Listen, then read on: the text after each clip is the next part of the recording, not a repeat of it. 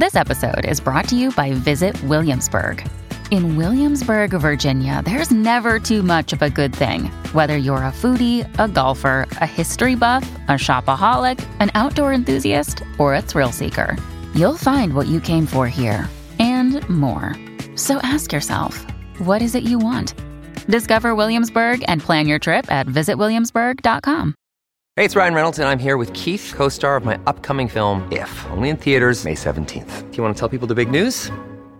All right, I'll do it. Sign up now and you'll get unlimited for $15 a month and 6 months of Paramount Plus Essential Plan on us. MintMobile.com/switch. Upfront payment of $45 equivalent to $15 per month. Unlimited over 40 gigabytes per month. Face lower speeds. Videos at 480p. Active Mint customers by 531.24 get 6 months of Paramount Plus Essential Plan. Auto renews after 6 months. Offer ends May 31st, 2024. Separate Paramount Plus registration required. Terms and conditions apply if rated PG. Hello, everybody. This is Marshall Poe. I'm the editor of the New Books Network. NBN listeners like to read books and buy them. So we thought we'd tell you that right now, our friends at Princeton University Press are having a remarkable site-wide sale. You can get 50% off books, including ebooks and audiobooks, with the code 50, F-I-F-T-Y, at checkout until May 31. You can save some real money on Princeton University Press books. I encourage you to go there and check it out. Welcome to the New Books Network. Hello, everyone, and welcome to World Christianity, a special series on the New Books Network. This podcast is for those who would like to explore the expansive discourse on world Christianity as a global phenomenon and as an emerging field that examines Christianity's cross-cultural, diasporic, and transnational manifestations by paying close attention to the underrepresented and marginalized expressions of the Christian faith in the global South. Thank you for joining me today. I'm excited to share this interview with you all. I'm your host, Byung-Ho Choi from Princeton Theological Seminary. Kwame Bediako, African Theology for a World Christianity, written by Tim Hartman and published by Langham Publishing in 2021, is the first full-length introduction to Kwame Bediako's theology, and that which examines the incredible contributions of the Ghanaian theologian Kwame Bediako, one of the greatest African theologians of his generation. While pushing back against the assumption that Christianity is a Western religion, Kwame Bediako called for a non-Western foundation for a theological reflection, expanded the Christian theological imagination, and offered a path forward for post-Christendom theologies. In this monograph, Hartman engages Bediako's central concerns with identity, specifically what it means to be African and Christian in the aftermath of the failures of colonialism, the relationship of theology and culture, and the need of indigenous expressions of Christian faith for the health of theological reflection worldwide. Challenging stereotypical perceptions of African Christianity and pressing readers to interrogate their own theological convictions in light of cultural and societal presumptions, Hartman's work examines the gift of Bediako's work not just for Africa but for the world. Over the course of our conversation today, we will take a closer look at this important work, how this book and this contribution of Kwame Bediako aids the readers in better understanding African Christianity, and how scholars and students of world Christianity stand to greatly benefit from this book. To learn more about these issues and more, please stay tuned, and we hope you enjoy the book and our conversations as well.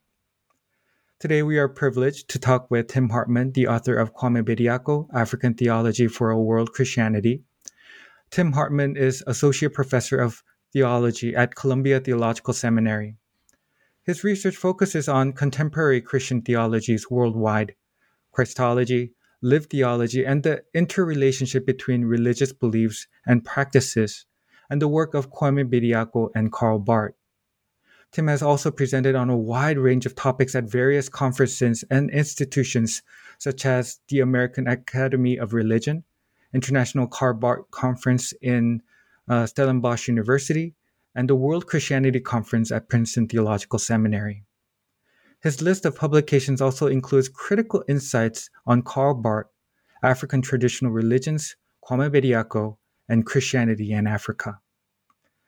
Tim's first monograph, Theology After Colonization, Kwame Bediako, Karl Barth, and the Future of Theological Reflection, published by University of Notre Dame Press in 2020, examines the work of two theologians, Karl Barth, and Kwame Bediako, to gain insight into our contemporary theological situation, how the loss of cultural hegemony through rising pluralism and secularization has undermined the interconnection of the Christian faith with political power, and how globalization undermined the expansive and expanding mindset of colonization. His other publications also include a chapter titled Karl Barth in the book T&T Clark Companion to Theological Anthropology, published by T&T Clark Bloomsbury in 2020, and Humanity and Destiny, a theological comparison of Karl Barth and African traditional religions, in the volume Karl Barth and Comparative Theologies, published by Fordham University Press in 2019. His chapter in the monograph Religion, Culture, and Spirituality in Africa and the African Diaspora, titled An Act of Theological Negritude, Kwame Bediako on African Christian Identity, published by Routledge in 2016, is also a great chapter that all readers should read as well. His journal publications also include African Religions as Parables of the Kingdom, Karl Barth and Kwame Bediako on Revelation and Culture, published in the Stellenbosch Theological Journal in 2019, and The Promise of an Actualistic Pneumatology, beginning with the Holy Spirit in African Pentecostalism and Karl Barth, published in the Journal of Modern Theology in 2017. Tim is also ordained as a minister in the Presbyterian Church, USA. So welcome, Dr. Hartman, to New Books Network in World Christianity. And thank you so much for taking the time today to talk about your book. Thank you so much. It's such an honor to be here and to talk with you. Really appreciate it. Thank you. First of all, I think we have some important news to share with our listeners today. I believe that there are currently two publishers for this book, Langham Publishing and Fortress Press. Currently, Langham Publishing has already released this book for those located in Europe and the Global South. And if I'm not mistaken, we have this exact same book being released by Fortress Press for our readers situated in North America. And I believe that will be in February of 2022. So is this correct, Dr. Hartman? It is correct. It was important to me that this book could be widely available to its various readerships. So as the editor at Langham, a man named Peter Quant, knew Kwame Bediako years ago, and Peter was very interested and intent on this book, really when it was just an idea and a dream. And as I talked with Peter about it, I was also wanted to make sure that the book could be widely available in Africa and in the developing world, because Bediako would very much have wanted that. And then I also wanted it available in North America. And so thankfully, through some acts of international diplomacy, I was able to have Langham and Fortress work together to bring this book to be. And so the manuscript is the same for both books, but the covers are different. And Fortress did their own copy editing, so the pages are different. So the Fortress edition, I think, is about 50 pages longer, but it just has to do with font size and layout. Each book is the same. Of course. Well, thank you for clarifying that. I think it'll be very useful for those situated worldwide, wherever you are, for our listeners. They can remember this and, purchase this book according to where they're located at. And it's worth mentioning that Langham has free global shipping. Oh, wow. So that's a really helpful thing to people around the world. Thank you for that. And again, as our New Books Network serves a worldwide audience, I think this will be very helpful to know. So thank you, Dr. Hartman, for clarifying that. Now, I think it will be great to start our conversation by getting to know you a little more, Dr. Hartman. I was wondering if you can share with us about your background, where you grew up, where you did your PhD, and how you became interested in your field. And also, please feel free to mention any influential mentors you might have had along the way. Mm-hmm. Thank you so much. So I actually grew up an hour north of Princeton in northern New Jersey, in a small town called New Providence. And grew up there and really didn't have... I traveled a little bit growing up, mostly in the United States. Went to Europe, I think, in 10th grade with some folks from school. But that was about it. Went to college in California. and then spent my junior year abroad in Europe and in the UK particularly. And so that was significant, kind of to begin to get a greater grasp of what was happening in other parts of the world and to begin to see the United States from the outside. Spent the summer of just before my junior year in what was then Swaziland, now Eswatini, in Southern Africa. And so flew in and out of South Africa and spent 8 weeks in what I thought was the summer, but very quickly discovered was the winter in the southern hemisphere at the tip of Africa. And some cold weeks, but it was very helpful to learn about how people in another culture, country, continent saw and understood who God is. At that time when I was there, Swaziland had a king. There was a parliament, but the parliament really didn't do much. It was a kingdom. This was the kingdom of Swaziland. And so what I learned from fellow Christians is when they prayed to Jesus as the King of Kings, they had a very different understanding of what that means than when I gathered with fellow Americans to do that. I think I had developed a bit of an understanding of a God of democracy, that if you get enough people together and they agree, then God will do what we all agree upon. This was not the Swazi way. They well, the king does what the king does. Nothing we can do about that. So there's a really helpful corrective to my theology there from these Swazi Christians who are just living their lives and living out their theologies and how they believed it and the ways that their culture had shaped their understanding of God. That was super helpful to me. I took that experience. I then, after college, I did an internship in a church for a couple of years in Seattle, and then I was doing high school ministry then, and then went to Princeton Seminary for 3 years and got my Master's of Divinity, and then served as a pastor for 9 years, first in Los Angeles and then in Baltimore.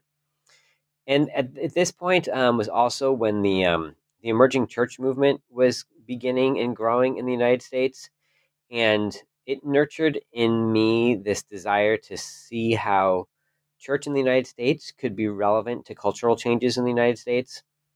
And so I started thinking about those things. As well, I got involved with some folks, Brian McLaren and some folks doing Amahoro Africa, which is a small little organization.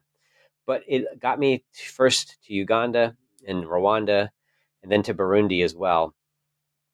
And helped me to really see the ways that Africans were wrestling with questions of faith in the 21st century in ways that I wasn't as familiar with. And so this was exciting. And so I found myself thinking really big questions while also pastoring. And that's what led me to apply to PhD programs. Ended up going to the University of Virginia, got a PhD in theology, ethics, and culture. It's a PhD in religious studies. In the religious studies, concentration was in theology, ethics, and culture, and my concentration was in philosophical theology. But then my dissertation looked at both Karl Barth, who I'd been exposed to growing up in the Presbyterian Church, as well as Kwame Bediako. I can remember sitting in the stacks in the Alderman Library at the University of Virginia, and I was taking a comprehensive exam in African Christianity, and I was reading some Bediako, and just became really intrigued with what Bediako was saying. And so I emailed a friend of mine, a man named Tim Dearborn, who'd worked for World Vision and some other organizations. And I was like, by any chance, did you know Kwame Bediako? Well, about a couple hours later, by the afternoon, he had written an email that said, "Dear Jillian, meet my friend Tim." He'd written to Kwame's widow because he and his wife, Carrie, had been in Aberdeen with Kwame and Jillian when they were all getting their PhDs together back in the late 70s. And so this kind of got me introduced to Auntie Mary, as she's known, Jillian Mary Bediako, Kwame's widow. And that then allowed me to plan some research trips to Ghana, and kind of the work took off from there. So that maybe is a little longer answer than you were thinking, but it gets us kind of into some of the material. No, I mean, thank you for that answer, and thank you for sharing about this process, this journey that you took into writing this book. And it's just fascinating, those little connections that develop into what becomes a book itself. So thank you for sharing that. Now I'd like to ask if you could tell us more about how you came to write this great book. I know you just mentioned that small connection, that beginning, but this great book, Kwame Bediako, African Theology for a World Christianity. Where did this journey begin, and how did this idea develop, and what led you to examining the contributions of Kwame Bediako and of African theology? It would be great to hear your story, as this monograph kind of builds on your previous research. And I think I mentioned in your bio some of the work that you've been doing previously and before this book came out. And I believe that your work has led to you to also travel the world, as you just mentioned, and visiting, multiple countries, Ghana, South Africa, and so forth. And if I may just briefly squeeze in one more question here, and please feel free to answer in just consecutive order, but I'm curious to know what your research process and writing experience was like, especially as you have expressed in your own words in the beginning pages of your book, you were approaching this as an outsider to Bediako's world. So, Dr. Hartman. Mm-hmm. That's a helpful place to begin, because you're absolutely right. I am not African. I am of white European descent. And I do come to African theology as an interested outsider, with deep appreciation for what is happening in African theology and in the movement of the Spirit of God on the continent of Africa.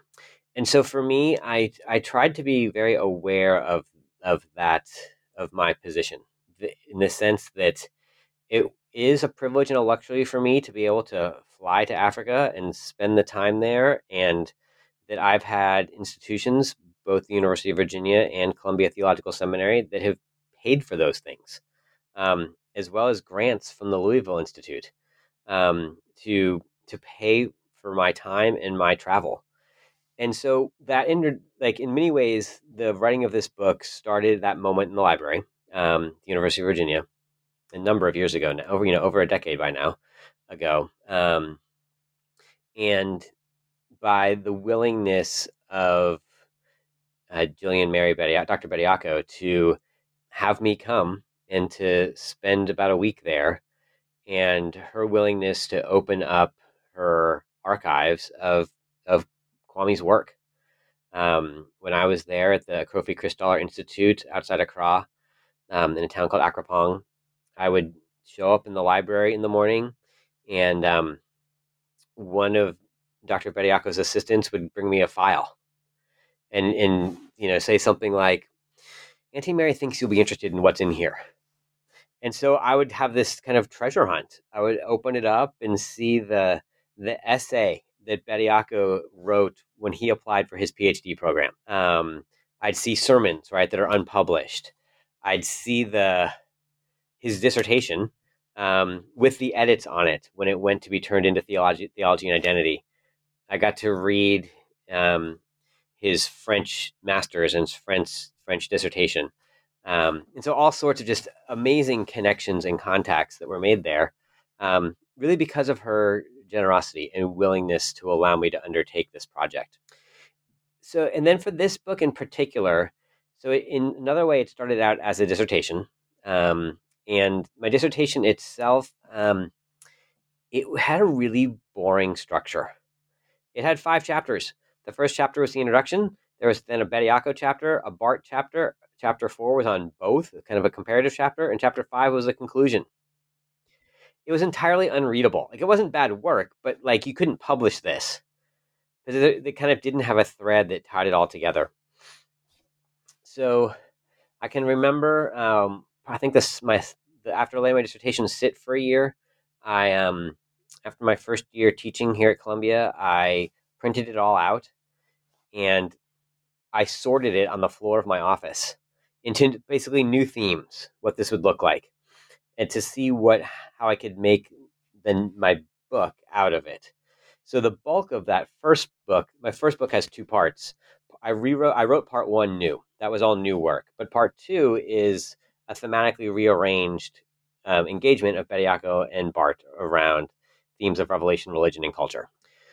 So I finished that project, and then I become aware that I have a whole chunk of material on Bediako that didn't go in that first book.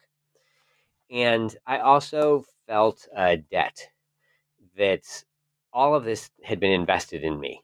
not just by institutions, but by Ghanaians, by Auntie Mary, by ACI. And I had the space and the opportunity to write, to put that work together that I had really previously written, to rewrite it, to revise it, and then to create what I hope is a really accessible, not too long, introduction to Bediako's theology. Yeah. So I hope that can be a gift and a conversation starter for many. Well, thank you for sharing with us that fascinating journey you took and those stories of how you lay out everything on your office floor. And those kind of little stories are like the nuggets where we get to hear from the author, about what entailed into, writing this book and into digging deep into the life of Kwame Bediako and African theology. So thank you so much for sharing that. Now, as we take a closer look at the book, we can see that there are a total of 7 chapters, and this is excluding the introduction and conclusion, which are also uniquely and intriguingly titled. I love the way you titled each and every chapter. It kind of builds upon the other, and you can see throughout the book, it's very accessible. It's very, it's not too hard read. For me, it was an easy read in a way that you delineate everything so well. And one aspect I would like to highlight for our listeners is that Dr. Hartman, our author himself, provides a chronological listing of Kwame Bediako's writings at the end. So for scholars or students, this is a very practical resource for those interested in studying Bediako's work. Just by going through that list itself, we are able to see that Bediako's contributions and how he was a prolific writer as well. So Dr. Hartman, in the introduction, you lay out some general facts about Kwame Bediako, his life, his education, and Bediako's approach to understanding Christianity. And I appreciated the fact that you were very direct from the beginning, that the aim of your book is not to provide this biography of Kwame Bediako, but instead to highlight his, ideas rather than his life. That being said, you do, I know, extensively cover a significant part of Bediako's life because it is, very much needed to, show Bediako's life as his experience goes parallel to much of what he has to contribute regarding African theology. But it also here that you explain how you are undertaking this task of wanting to educate the readers about Christian theologies outside of the West, especially which have originated from the African context. To help us put on some new lenses. I think that's the way you put it in your book, to put on some new lenses in understanding Christianity or, world Christianity. And I remember how you mentioned 3 key words in the beginning pages of your book: identity, gospel, and culture. And I would like to kind of bring them into the spotlight right now. I think these words are key as they serve as an overarching framework for your book and as they prove to be very helpful in thinking about the questions that both Bediako engages in his work and in which you also seek to address in this very book. So, Dr. Hartman, as we take a deep dive into your book, I was wondering if you could begin by talking on more of these concepts: identity, gospel, and culture. Why are they so relevant to both Bediako and your own work? Mm-hmm. Thank you so much for that. Those are 3 very significant themes for Bediako. But before I think about those, I want to affirm 2 of the things that you said in the beginning of the question. One, I am so pleased you appreciate the chronological listing. I had to fight hard for that with the publishers, right? It's a lot of pages. Bediako wrote over 75 articles and book chapters, and there's a lot there. But I find it really helpful to have it organized chronologically, both to track the development of Bediako's thought, and also he was very busy. He wrote in the margins of life, that as he was spending a lot of his time beginning and then administrating the Akrofi Christaller Institute for Theology, Mission, and Culture, that was the bulk of his time. He would write in response to invitations, but didn't have always the luxury to write as much as he wanted. So he became an amazing at borrowing from himself, of taking things he'd already written and then working them up, sometimes editing them, sometimes not, for other occasions. And that the chronological listing helps to track some of that as well, to see some of his own roots. And I, on this note about a biography, there's tons about Bediako's life that I leave out. And it's intentional on my part to keep this book focused on his theology. And I do hope that I think a biography could and should be written of Bediako. It's not mine to write, but I hope that it will happen and happen soon. That his life and the kind of the amazing life that he led could be described in one complete story. So thank you for those 2 points. So on to these questions about identity, gospel, and culture. These are perhaps the most significant themes in Bediako's work. This question of identity, he felt very personally. He wrestled with what it meant to be African and Christian, and did so particularly in the aftermath of colonialism. So Ghana achieved its independence from the UK at that point in the late 1950s when Bediako was about 14 years old. And so he came of age just as his country was coming of age, and then was around as Ghana tried to figure out how to govern itself on the other side of colonialism. And so he, as Bediako went to university at the University of Ghana, he was majoring in French and was exposed to all the French existentialists, and reading Sartre and others, Bediako became a self-described atheist. And it wasn't until later that Bediako converts to Christianity and wrestles with what it then means not to be a European Christian, but to be an African Christian. So these questions of identity, they permeate all that he's doing, because he wants other Africans to become Christians, but to become truly African Christians, where their theology emerges from Africa itself. And so he then understands the gospel as indigenous to Africa, that God has been at work in Africa for as long as there have been people on the continent, and even before. One of his later lectures, Bediako, the title of it was that the missionaries did not bring Christ, but Christ brought them.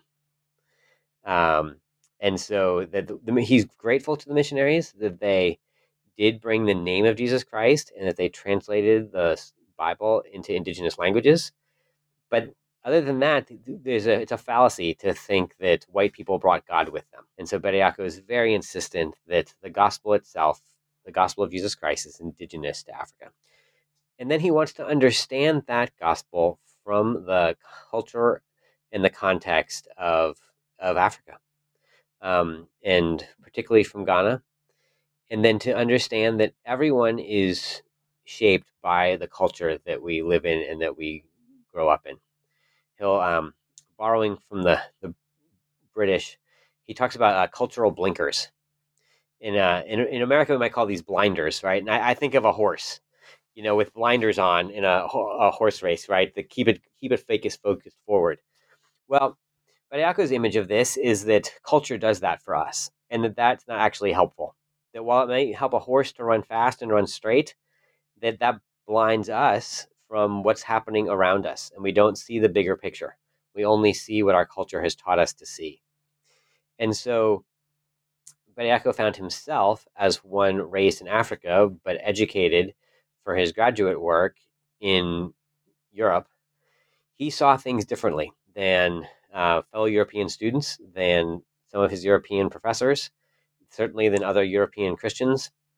And he wanted to use that difference and to say to them, hey, there's a whole other understanding of who God is in Jesus Christ that you may be missing. And I'm going to present that to you as an African. And that's a bit where his second book, Christianity in Africa, the renewal of a non-Western religion, really comes through. So that's a bit of an overview of those three terms for him. Well, thank you, Dr. Hartman, for painting those broad strokes, because we'll be revisiting these three key concepts throughout the chapters and throughout our questions. And I think having these words in the back of your mind in reading your work is very helpful, because it comes repeatedly over and over again. And as you have just mentioned right now, you discussed the concept of identity in depth, playing a central role in Kwame Bediako's life and his work. And you're very, very thorough about this in the very first chapter. I think this really has a deep meaning, because it's early early years of Bediako that we see this. And I think in order to better appreciate why Bediako wrestled with this concept of identity for nearly 40 years in his writing, it is pertinent to touch upon the, as you mentioned, the social political context of Bediako's time, his education and early challenges he faced, and even his own conversion to Christianity, and his use of concepts like negritude in his own journey of establishing an African Christian identity. So, Dr. Hartman, do you mind saying more on these aspects, and especially on Bediako's early years, and how this all connects to his work in writing about African Christianity, as this will all be very helpful for us to understand the roots kind of his work? Mm-hmm. I'd be happy to. Mm-hmm. So I mentioned a bit about the atheism that Bediako embraced as an undergraduate, and then he went from the University of Ghana. He got a scholarship from the University of Ghana to go to the University of Bordeaux in France and study Francophone literature. So this is not a theological degree, right? He's studying literature, first getting a master's, and he's studying a Congolese poet named Chikaya Utamsi, who was exiled from Congo to Paris. And so he's steeped in these authors of negritude, of Aimé Césaire and Frantz Fanon and others.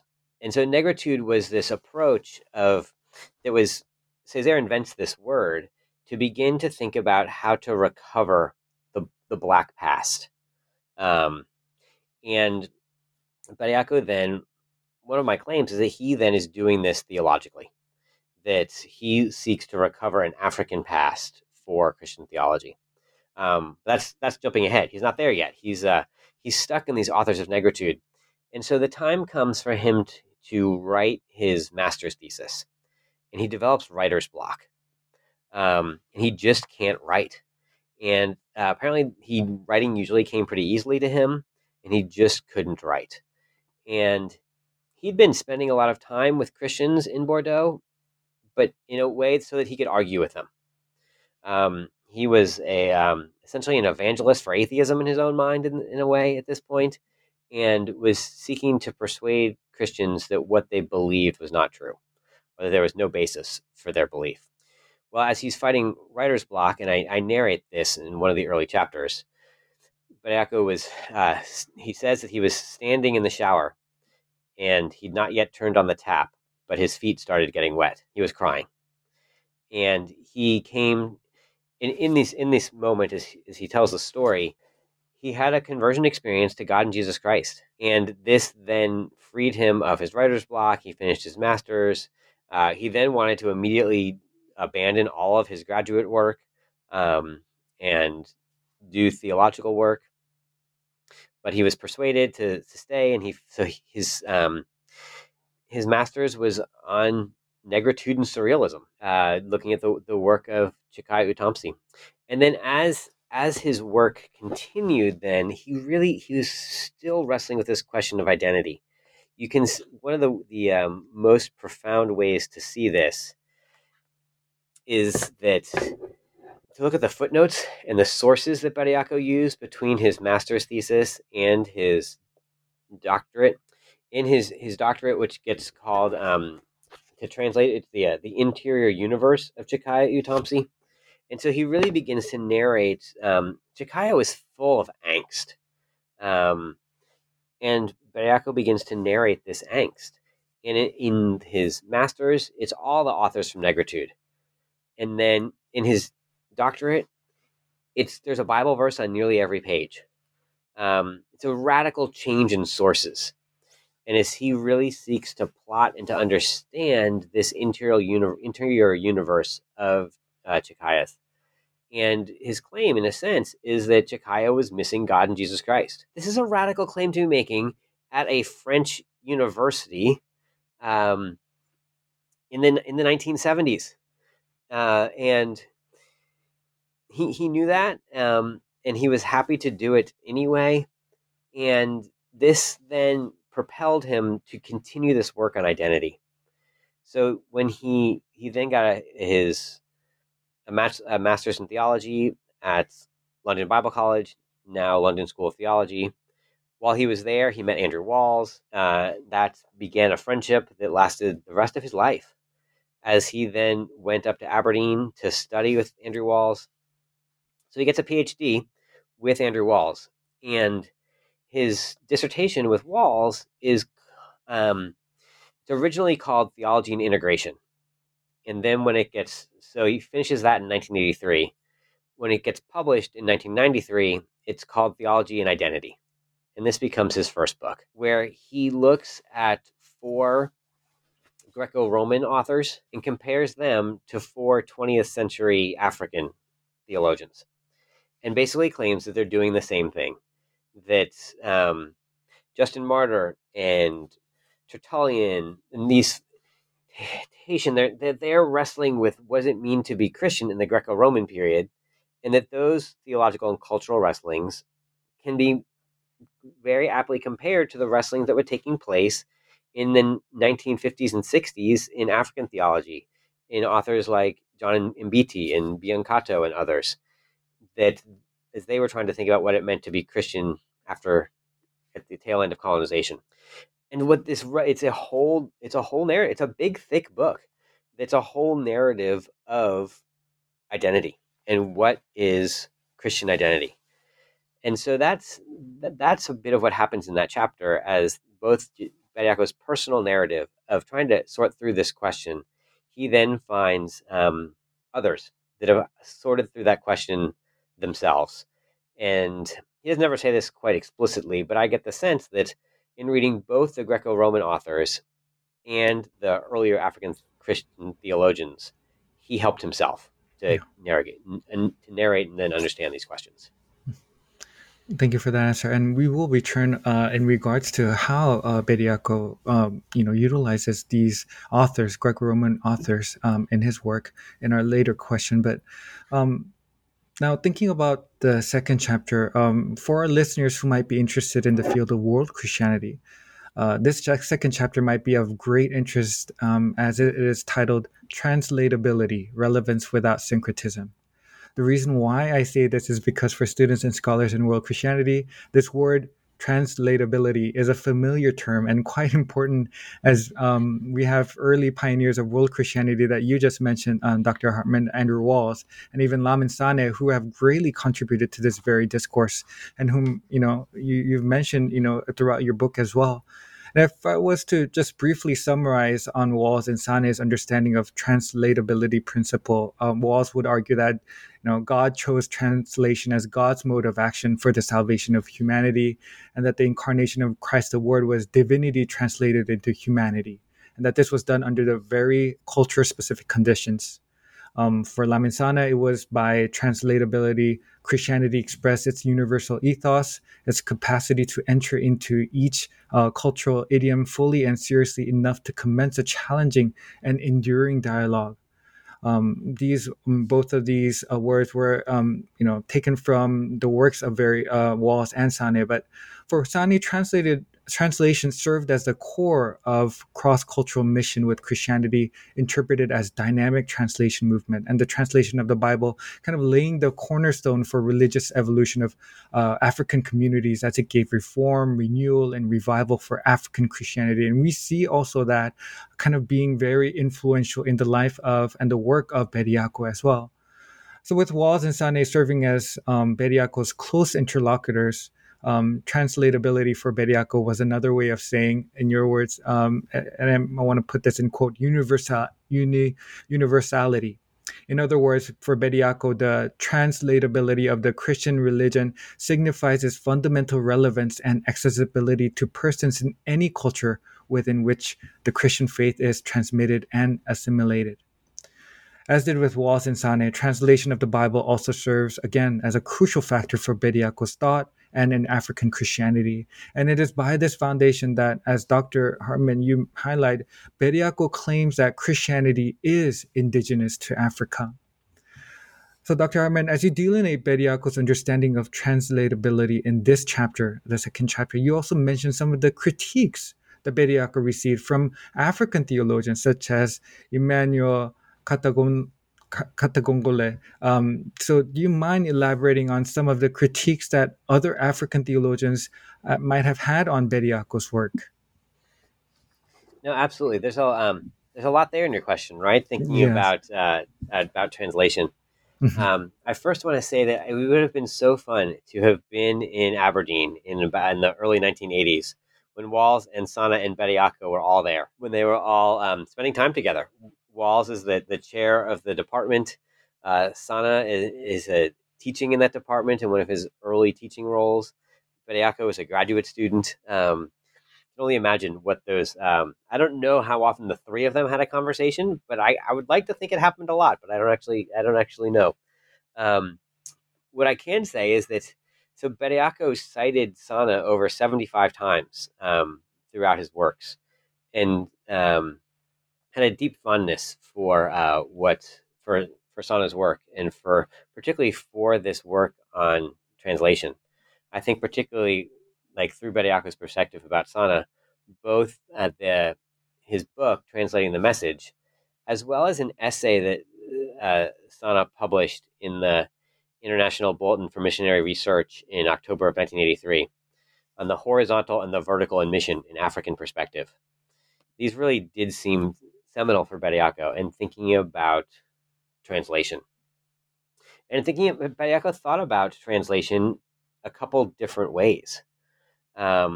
This is part of what's complex of thinking with Bediako about translation.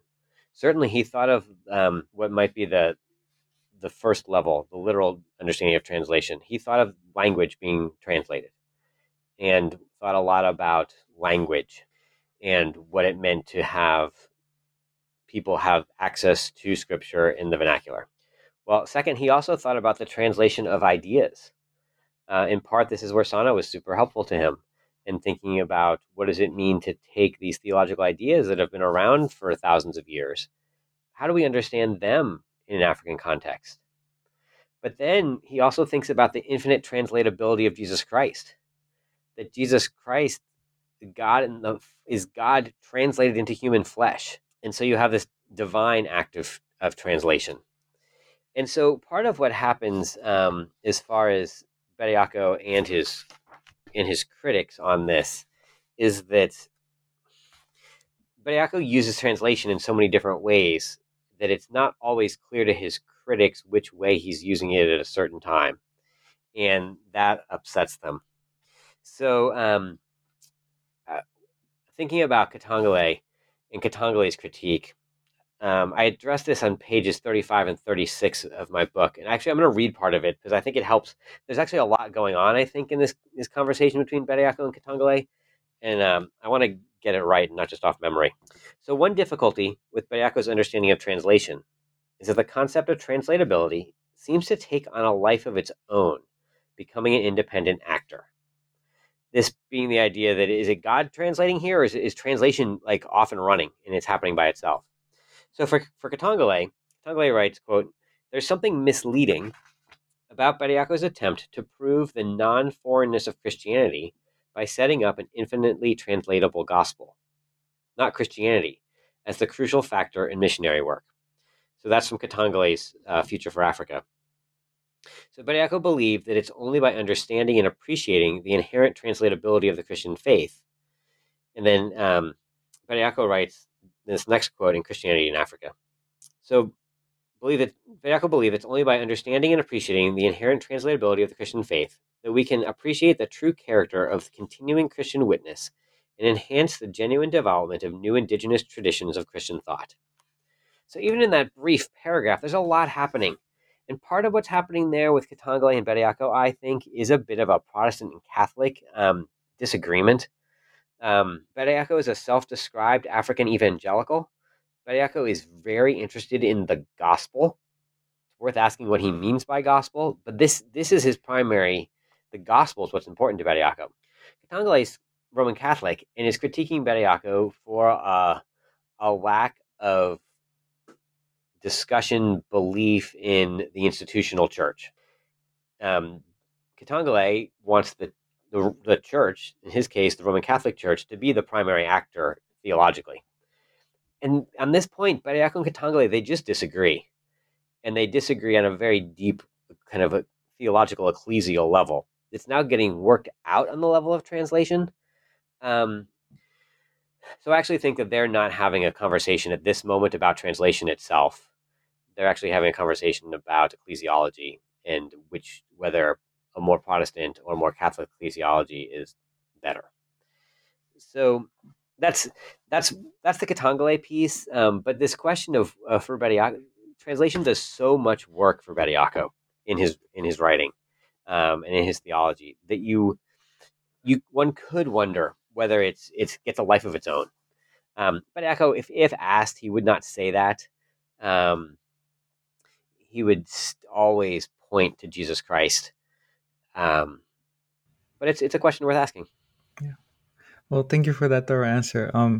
I wanted to bring this up because, this is not the first time. Well, there are several instances where other theologians also, question Kwame Bediako and his work and have a discussion regarding his work as well. And I thought it was important to, kind of put into the limelight of these interactions between other African theologians as well.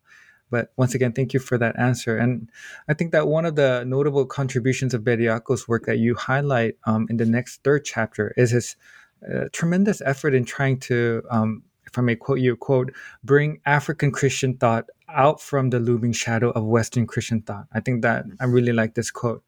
And this is to establish this idea that the Christianity is indigenous to Africa. And we see Bediako attempting this through history by connecting the contemporary African Christianity to its Christian past or the pre-Christendom Christianity. Especially as I think we mentioned, engaging in early Christian authors, the Tatian the Syrian, Tertullian of Carthage, Justin Martyr of Rome, and Clement of Alexandria. And in my close reading of your book, I remember how the work of Clement of Alexandria significantly influences Bediako as well, especially in locating the foundation of African Christianity in African primal religions. So, Dr. Arman, could you explain a little more on how Bediako draws from these early writers and how he utilizes their approaches, and especially on his use of the controversial word primal as a positive term in his reconstruction of the history of African Christianity? Mm-hmm. Yeah, thank you for that. There's a key moment in one of Bediako's last public lectures where he's giving a tribute to Andrew Walls and Bediako compares himself to Justin Martyr and Walls to Justin Martyr's mentor. So there is this figure of Justin Martyr does play a subtle, not terribly obvious, but almost as a model of how Bediako understood his own work. And so this question of primal, by the time Bediako's writing in the late 20th century, primal has a very bad and well-earned bad reputation, particularly from the 1910 Edinburgh Conference. Primal was a way of primarily Europeans describing Africans and others as backward, as uneducated, as uneducatable, as lesser. And in ways that now in the 21st century we probably would even call racist. And Bediako seeks to reclaim primal, in a sense, by going back behind the 20th century, behind Edinburgh, and really thinks of primal in its most basic meaning. He's thinking about primal and things connected to the earth. I think of primal urges, even. These things that we feel without thinking. And what Bediako wants to do is really think about the primal imagination, that if we are connected to that which is around us, when we're stripped down to our most basic, that when we're not, Enlightenment humans who are all enlightened after Rousseau and all these big thoughts, like at our most basic, what's our imagination? What does that look like? And what Bediako claims, and many of this is truly indebted to Andrew Walls, and where Walls kind of started. Bediako then ran with it. But if we have that primal imagination, how does that then connect us to God? And what Bediako claims is this primal imagination is the substructure of Christianity. And so for Africans, it's easier to point to what the primal imagination is. This also will then allow Bediako to have a positive understanding of African traditional religions, which he will then call evangelical preparation for Christianity. But it also puts him in a position where he's critiquing the West, Europe and North America, for having lost the primal imagination. He basically says all you've got left are these relics, things like Sunday and Moon Day, right? Thor Day on Thursday. We have these relics of that. Perhaps around the tree at Christmas, which is not a biblical symbol at all, but is likely a Northern European pagan symbol that's been appropriated by Christians, and now we have Christmas trees in our home at Christmas time. So any of these, but I was like, all you have left are these kind of echoes of it, but you've lost touch with the primal imagination. And so for him, it's vital to understand how God is working at the most basic levels of humanity. And so he really wants to recover those and encourage other Christians to recover them and to use them in their understanding of the Christian faith. Well, thank you for that great answer. And I've noticed that other scholars that we do study in world Christianity, trying to reclaim certain words that have been, oftentimes been negatively perceived in the West. And we see scholars and theologians from the global South trying to reclaim that. And I think Bediako's work, as you mentioned, really, tries to do that with that word primal in his work and in his mindset as well. In the fourth chapter, you underscore the importance of scripture in Bediako's work. This chapter was very emphasizing the scripture aspect, and I was very curious to hear more of your thought as well on this. But for Bediako, if there is one thing that he praised the European missionaries for having done, is their translation of the Bible in African languages, which, as Bediako would argue, also, quote, weakened any Western bias in the missionaries' presentation of the gospel, end quote. For Bediako, not only was the scripture at the core of his theology, but he argued that the scriptures in the mother tongue was central to African Christianity. I really like that word, how you use mother tongue. Dr. Harmer, here I would like to kind of pose in a briefly two-part question. Do you mind unpacking how Bediako understood, scripture in his engagement of the gospel and the culture, and what was so significant about this notion of mother tongue for Bediako, especially in regards to understanding the scriptures? Mm-hmm. That's a great question because it was very important to Bediako. Yeah. In the subtitle to chapter 4. I quote Bediako where he says that the word of God is always vernacular. Yeah. And that I think sums it all up for him. That God doesn't need someone else to translate on God's behalf to speak to any human.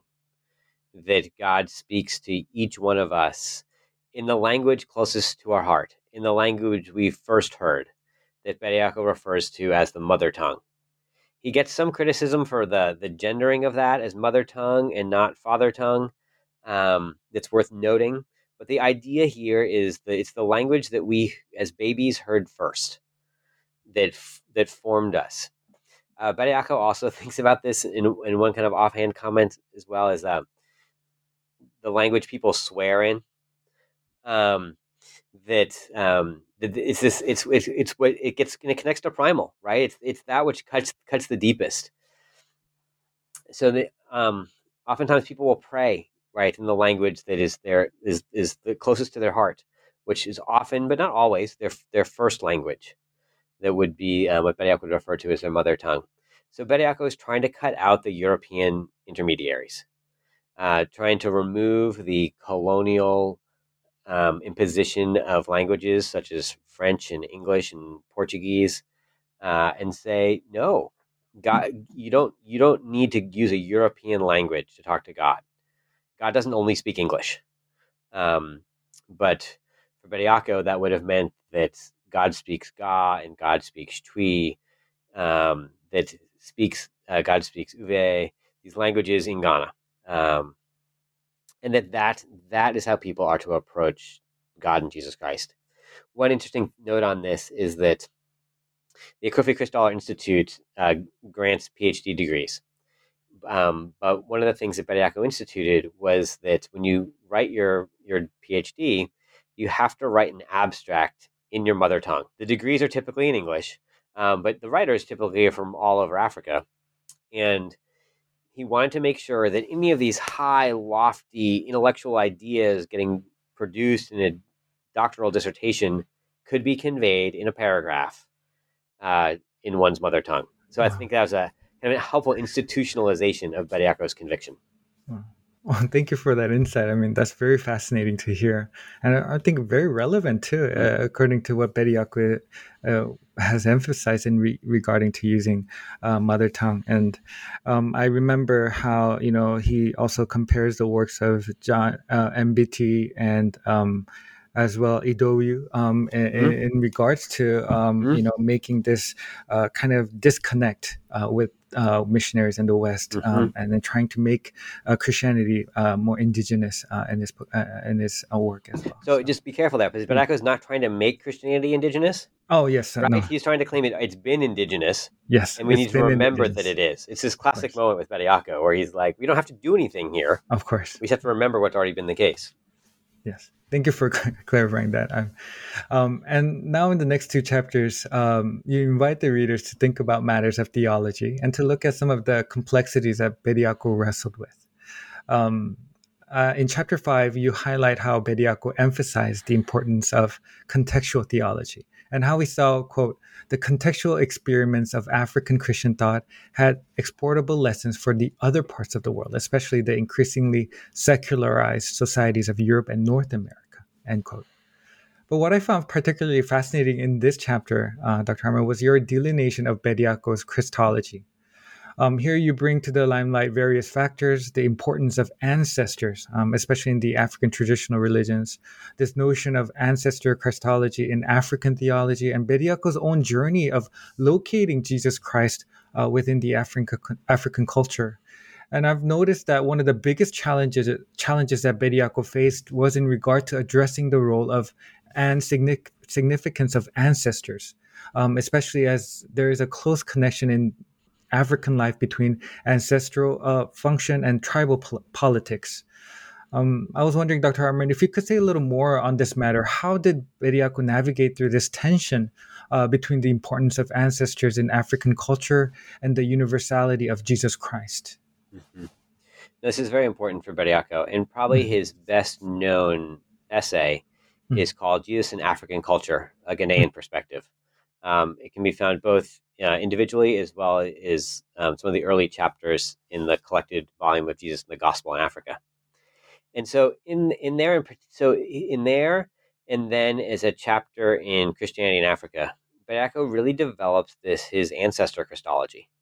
He says that one cannot think about any African culture without thinking about ancestors, and that this is not a question that anyone in the West thinks about. Again, because of the lack of the primal imagination in the West.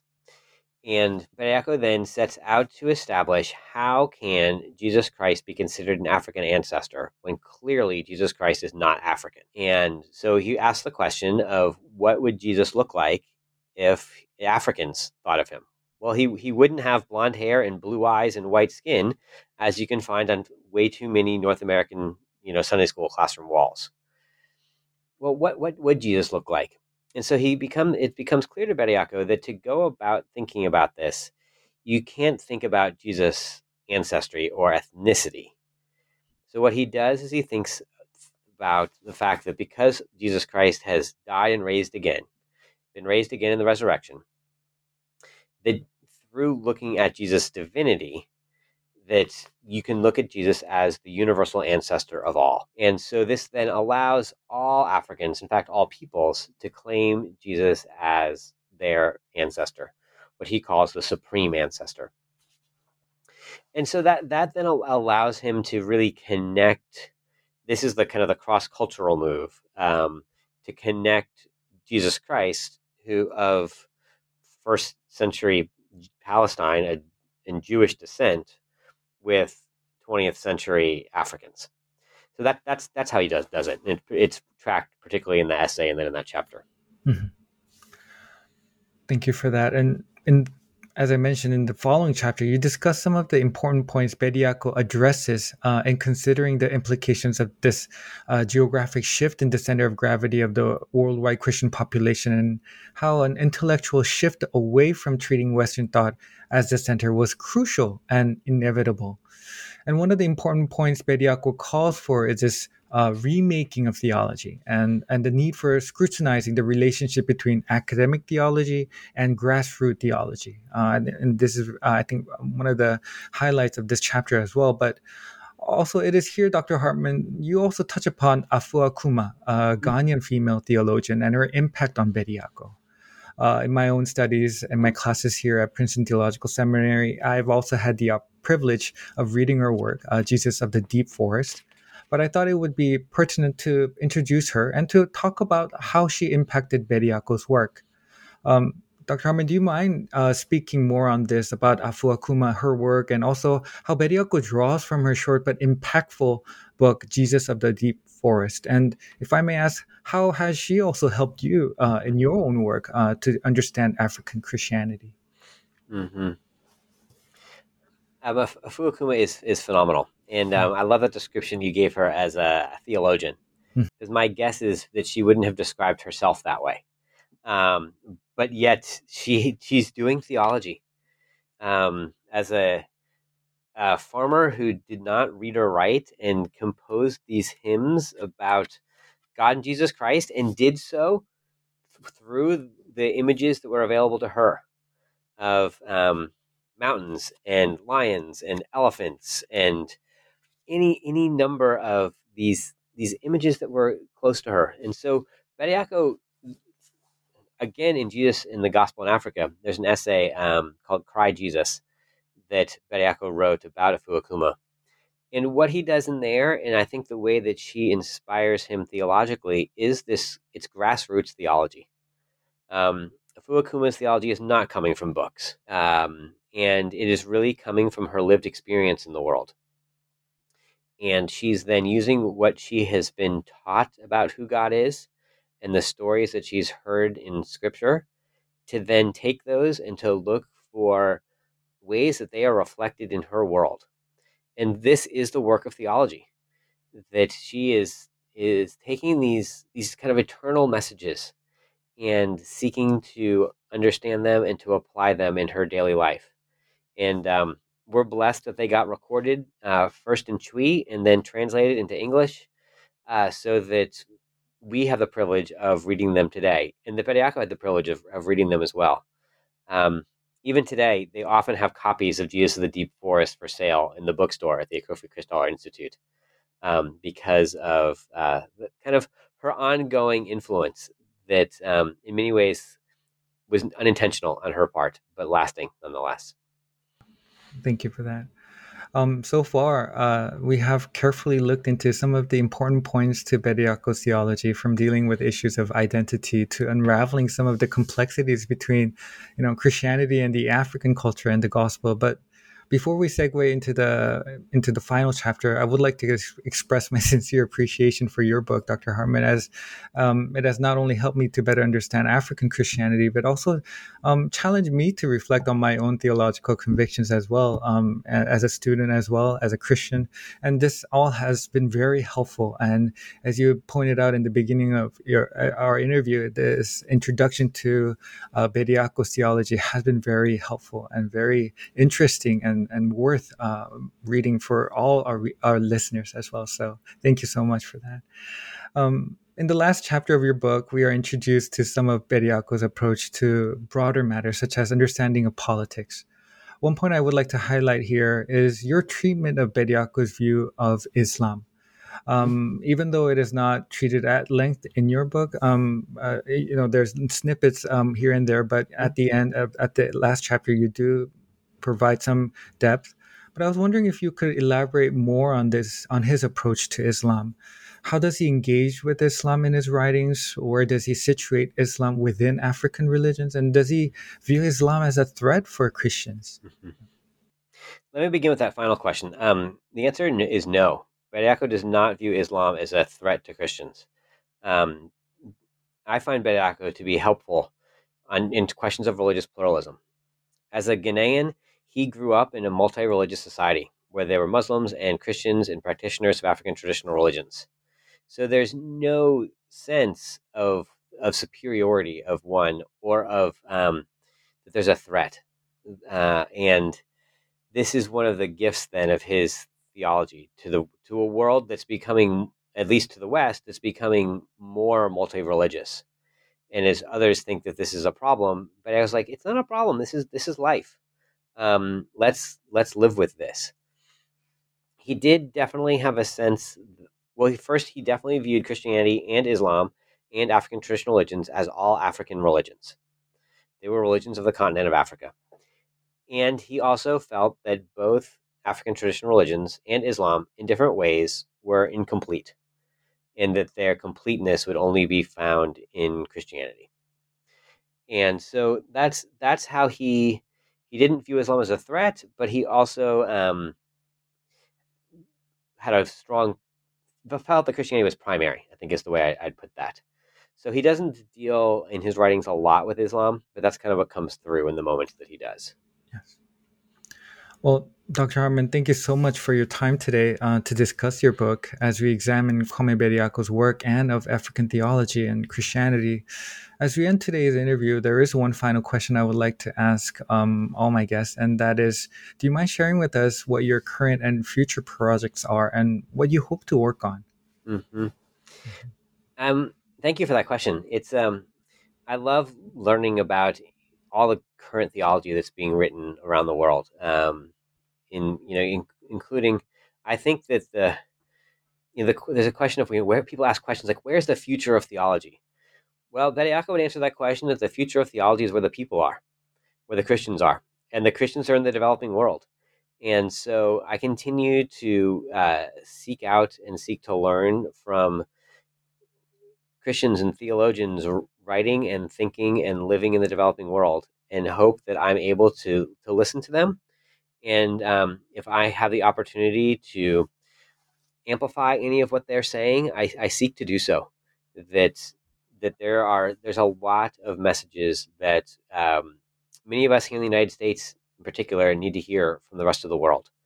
And so that's a bit of broad strokes of what my work entails at present, as well as continuing to seek out ways to talk about Bediako and other African theologians. So thank you for this opportunity today where I got to do that very thing.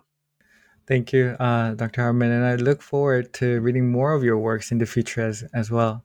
And once again, thank you so much for being on today's podcast. And thank you, everyone, so much for listening to today's episode in which we explored Tim Hartman's new book, Kwame Bediako, African Theology for a World Christianity, published by Langham Publishing in 2021. And we also have the same book coming out in Northern America by Fortress Press in February of 2022. This is your host, Byung-Ho Choi, and stay tuned for the next episode on the New Books on World Christianity.